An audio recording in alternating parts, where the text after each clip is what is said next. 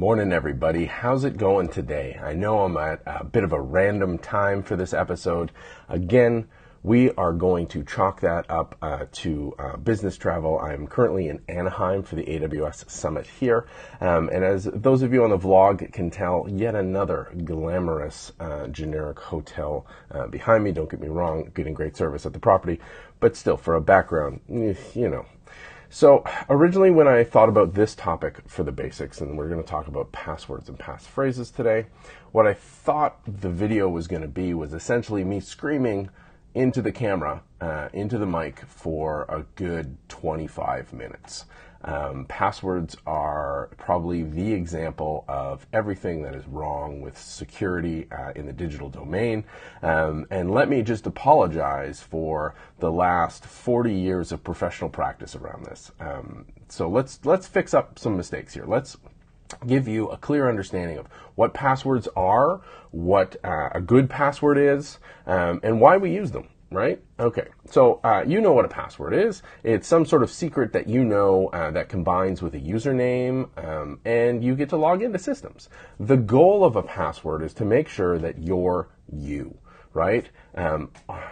Authentication is a big thing in security, and we'll cover authentication versus authorization in another topic. But authentication, making sure you're you, is really important, because if you log into Facebook, you should only see your stuff, not my stuff, right? So the understanding of, okay, we need some way of making sure that you're you is pretty clear for most folks. The challenge is that passwords are a horrible solution. They're a crap solution, but they're the least crappiest of all the crappy solutions. Okay? It's really hard to figure out who's who at scale, and that's what we're talking about here, is really at scale. You get this in the physical security world, where you walk up and they ask you for government-issued ID, right? And we try to make sure that that ID is really difficult to forge. That's essentially like a password, but it's obviously, people have been forging it for years. We've all watched cool crime or spy movies, even from the 60s, where people were forging these documents to move through. There's a long history of forging credentials in the real world, and we wanted to avoid that in the digital world. So we thought, hey, passwords, that's great. The problem is, the guidance you know and have sort of internalized, sort of the mythology around what makes a good password is all flat out wrong. And I don't say that just as my opinion wrong. Mathematically, it is wrong. Psychologically, it is wrong. Everything that we've internalized about like 8 characters or more needs to have a lowercase, uppercase, at least one number and a symbol, actually leads to worse security passwords, right? The passwords, security of those passwords are far worse than what the current guidance is. So there's a group in the States called the National Institutes for Standards and Technology, NIST. Now, they are sort of the gold standard for these kinds of standards. And they finally last year updated their guidance to align with the reality of probability and psychology. So the goal of a good password is to make sure that it's really hard for anybody but you to guess. Okay?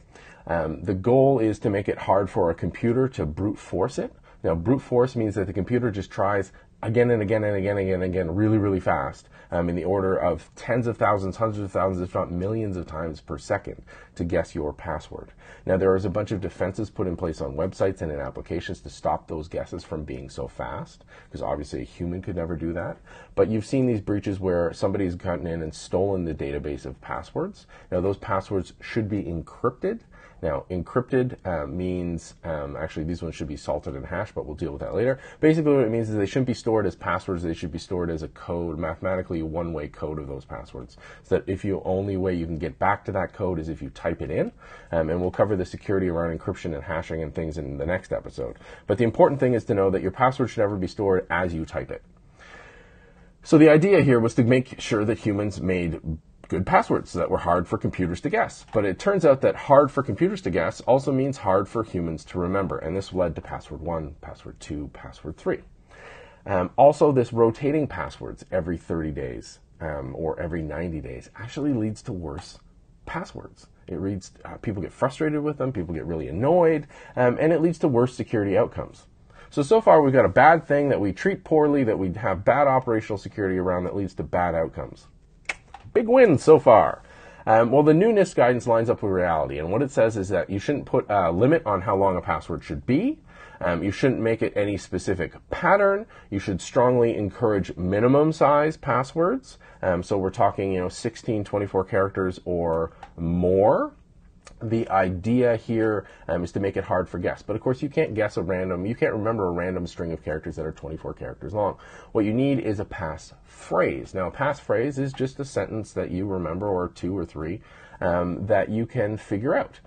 So the goal here is to have something that is long and unique to you. It can be a series of words, or it can be just a sentence that makes sense to you using some random words. And that will make a long password. Now, the reason why long is good is because of something called entropy. And entropy is essentially the challenges around designing or breaking these passwords down. Because what we're talking about from a math side, and that's a really horrible example of entropy. I'll recover that online somewhere.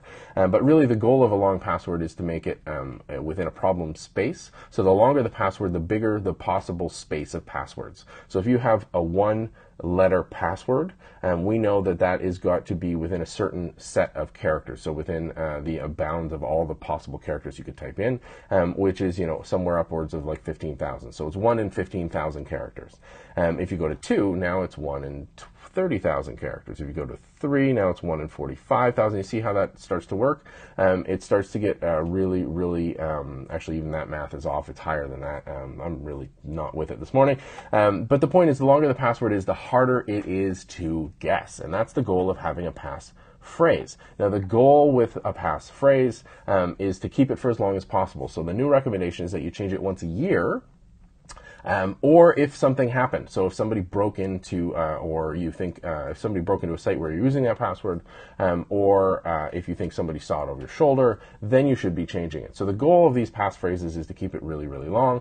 And then you should be using something called a password manager. Now, this is a piece of software. You can pay for them, or you can find them open source, and it stores a bunch of passwords for you. So you have one big passphrase that unlocks your password manager, and then the passphrase unlocks that vault. And then in that vault are a bunch of automatically generated gobbledygook passwords that are really long and complicated, but you don't have to worry about, because you only ever copy and paste them into your websites, into your apps, that kind of thing. And that's how you get a good, strong password security. Now, the goal here of having different passwords for site is that if one site gets breached, all of your sites are not at risk. So if, let's say, your corporate website gets hacked, and you lose that password, it doesn't give them access to your Gmail and to your Facebook and to your Twitter and to your Instagram and all this kind of stuff. So it's reducing that risk. But of course, you can't remember hundreds and hundreds of passwords, which is why we have the password manager. Now, the other thing I want to talk about passwords real quick, because I know this one's going long, is copying and pasting them and entering them. So when you have those little stars or dots or balls obscuring your password as you type it, and that can be sometimes frustrating because you're not sure if you typed it right. So the reason behind those is to make sure that if there's somebody behind your shoulder and they're physically looking, or if they're able to record the screen somehow, that they don't get access to your password. So you see on some sites, notably Amazon.com, you can actually check a show me my password to see what's going on. Now, the reason for that is that they're saying it's less likely that somebody's surfing over your shoulder. So if you're checking that box to show you your password, make sure you just take a quick glance, or, if it's on your phone, keep it close to you so that only you can see it and nobody can see it from over your shoulder. Now, the thing about not being able to paste passwords, that's just a security misunderstanding. And that's just people not doing the proper research. You should always be able to paste into security box, but not copy from it for obvious reasons. You don't want to be able to copy somebody's password, but you should always be able to paste into it. Now, fortunately, we're seeing less and less people implement that as a design pattern, but that's good. But remember, if you come across that, that's the developer's error, not yours. So that's a bit about passwords. What do you think? Do we need to recover this? I think we might need another episode on it. Let's see. Hit me up online at MarkNCA for those of you on the vlog or on the streaming channels, in the comments down below. As always, for podcast listeners and for everybody else, you can hit me up by email, me at markn.ca. Remember, you should have a passphrase, not a password. You should only change it when something happens, or once a year. It shouldn't be regularly rotated. It's going to take a while for the rest of the systems to get into place, but that's the way where we should go, because it leads to far better security outcomes. I hope you're set up for a fantastic day. I will see you on Monday. I'm traveling on the tomorrow, so we will skip a day, and we'll be back at it after the weekend. Take care.